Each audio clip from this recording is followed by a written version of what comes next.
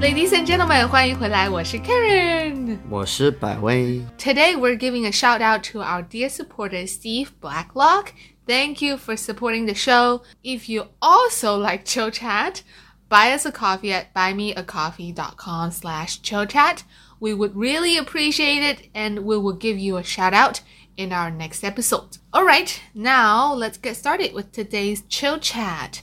我们今天要来聊的是中文的语法 Grammar 噔噔噔。那中文语法和英文语法有什么不同呢？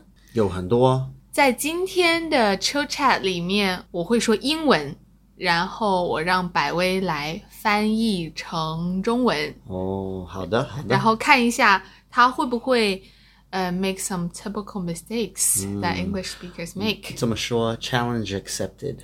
我接受你的挑战。That's quite long. 我接受你的挑战。好的 ，Sentence number 1. I go out in the afternoon. 我下午出去。很好。那英文会怎么说？ I go out in the afternoon. 对，那 in the afternoon in English you put it at the end of the sentence. Right. 对，但是中文一样吗？不一样。中文放在哪里？中文放时间在动词前面，对不对？对的，动词是什么？ Verb. 对，好，所以中文的时间放在动词的前面。Time is before the verb in Chinese. That's the difference. 这就是不同。好，我们来看第二个。I came back in China in 2018. 我2018年回来中国。Almost 不是回来。就是会，对不对？不对。哎呦，我2018年回的中国。我2018年回的中国，为什么有这个的？这里是另外一个 hidden grammar， 是 something something 的 used to ask for more details of a past event. 但是我们不说是。是 is optional， 就是可以不说。Okay. 但是的一定要说。好。对 So let me test you this. If we put 是 in the sentence, 怎么说？我是2018年回的中国。非常好，英文会说 I came back in China in 2018 at the end of the sentence， 但是中文呢 again you put it before 回 which means to return. 对 is the verb of the sentence. You put the time before the verb 哈。我2018年回的中国。I in 2018 returned to China. 对，没错。好，那第三个问题 When do you go out？ 你什么时候出去？对，很好。什么时候什么意思？什么时候是 when 对呀，We also put it before 出去。 before the verb. 对 So the Okay. question word is also before the verb. 那我有个更难一点的问题。好。When do you go out today？ 你这有一点难。我想想，你今天什么时候出去？对了，没错，哇， So 非常 proud 好。 of We myself. didn't plan this. 你今天什么时候出去 ？Literal translation: You today, when do you go out? 你今天什么时候出去？好，第二个不同是关于地方。好，我来问你，怎么说 I go to work at school？ 我在学校上班。很好。可能这个 work 很多人会觉得是工作，对吧？是的。对。但是上班是什么意思？上班是start work， 对不对？对的。那 finish work 呢？下班。对，那工作就是 work in general, the action of working. 好，你再说一遍可以吗？I work at school.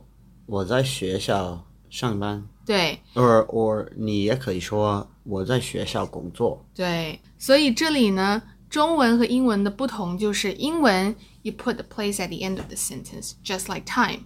I work at school. So at school is at the end, right? 但是中文呢 you put it before the verb. 我在学校 at school 上班 work. I at school work. 对，好，第二个问题哈 still about place. I had dinner yesterday at home. 我昨天在我家里吃完饭。错了一点点missing 老 one 师告诉我 missing one magical character. 是的，对不对？对，那你再说一次。我试一下。好，我应该说错了。对我是昨天在我家里吃的晚饭。对，吃的晚饭。对，是可以不说，所以我昨天在家吃的晚饭。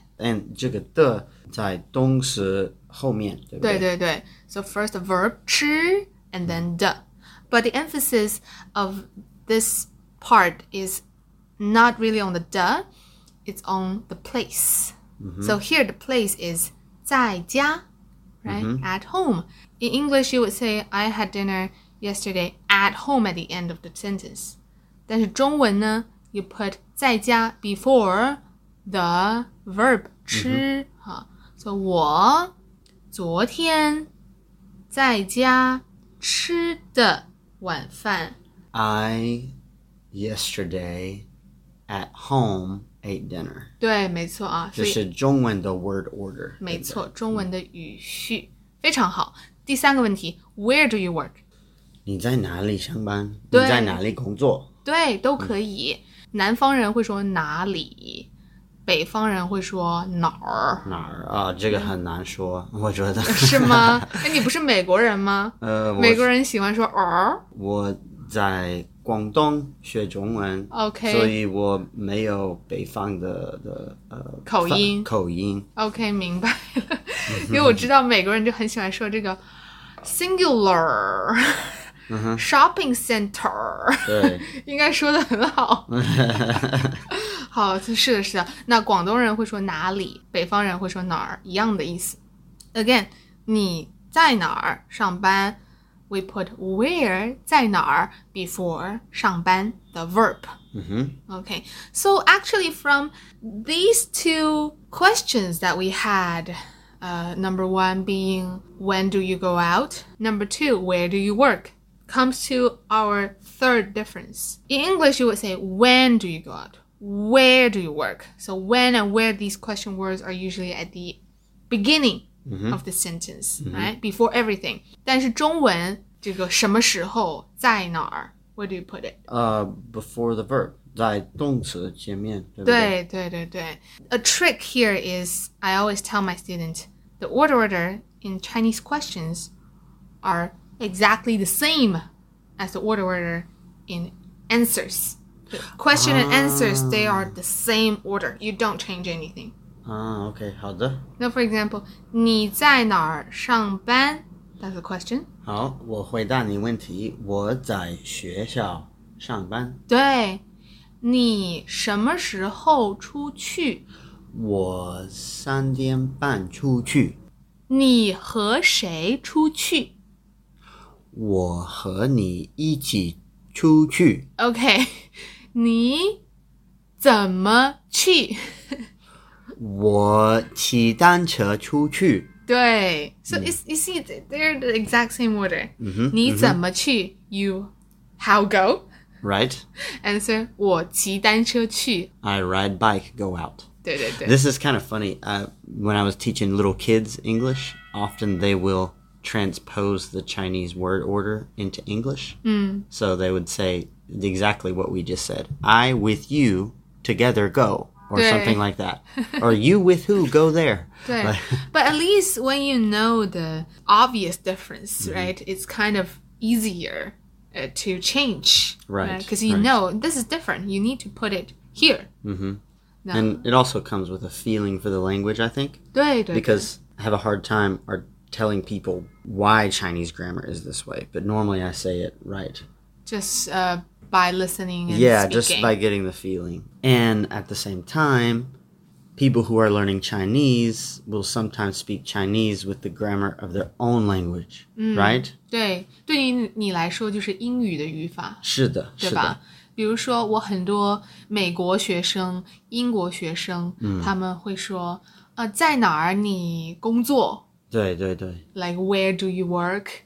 但是 the correct sentence will be 你在哪儿工作。是的。So moving on to our point number 4， 第4个不同是关于量词的。Measure words? 对对， Oh 中文有一个东西叫量词，是的，有很多，对不对？很多量词。我们来说几个例子，比如怎么说 one person？ 一个人，对，那一是 one， 个就是这个 magical measure word，然后人 person。好，再来一个例子 two books。两本书，对，那这里的 measure word 是什么？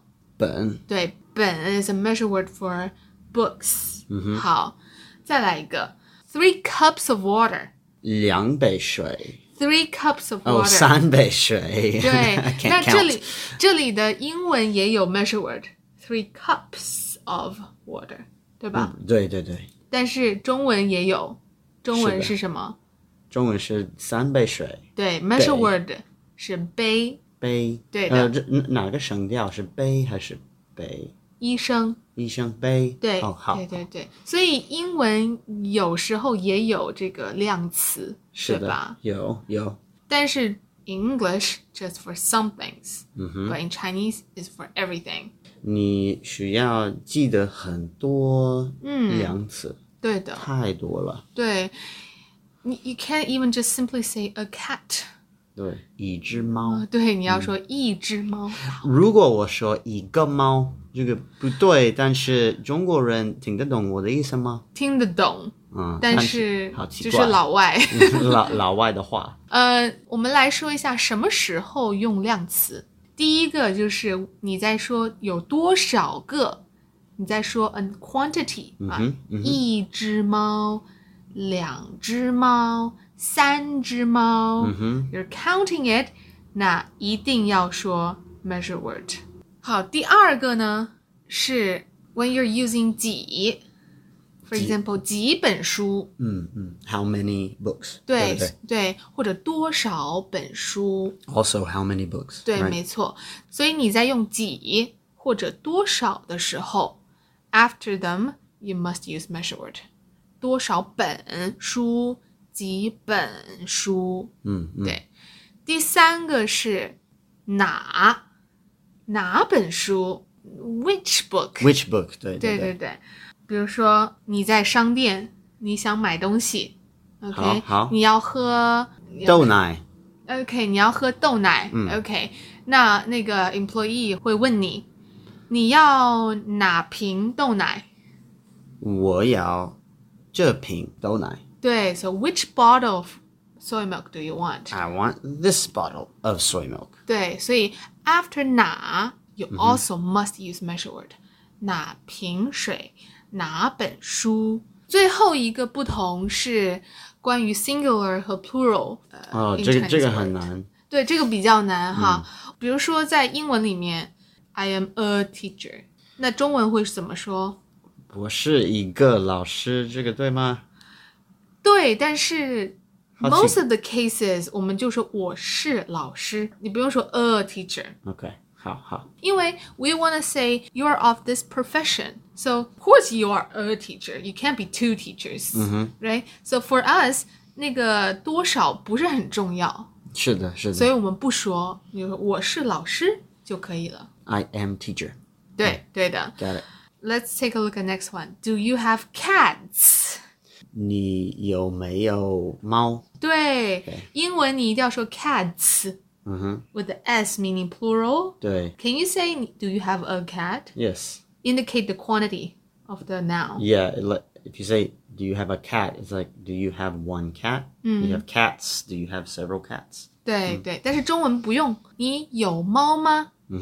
你有没有猫？ So this That's it. this could be, do you have a cat or do you have cats? 一样的吗？一样的，因为 what we want to know 就是你有没有 this creature in your house、所以一个或者很多个不重要 ，do you have it or not 更重要。好，明白。第三个，最后一个例子啊 ，Did you see the manager？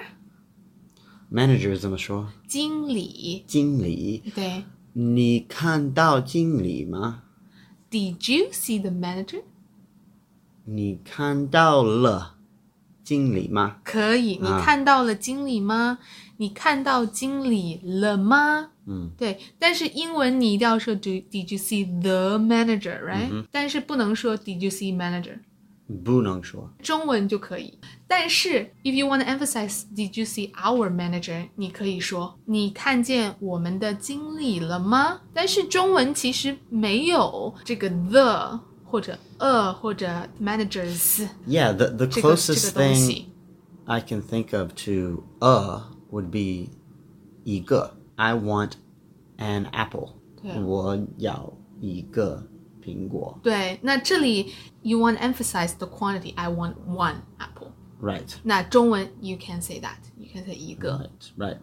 对。I think the general rule of thumb is when you want to emphasize how many you want, you can say the number, of course, with the measure word. Don't forget the measure word.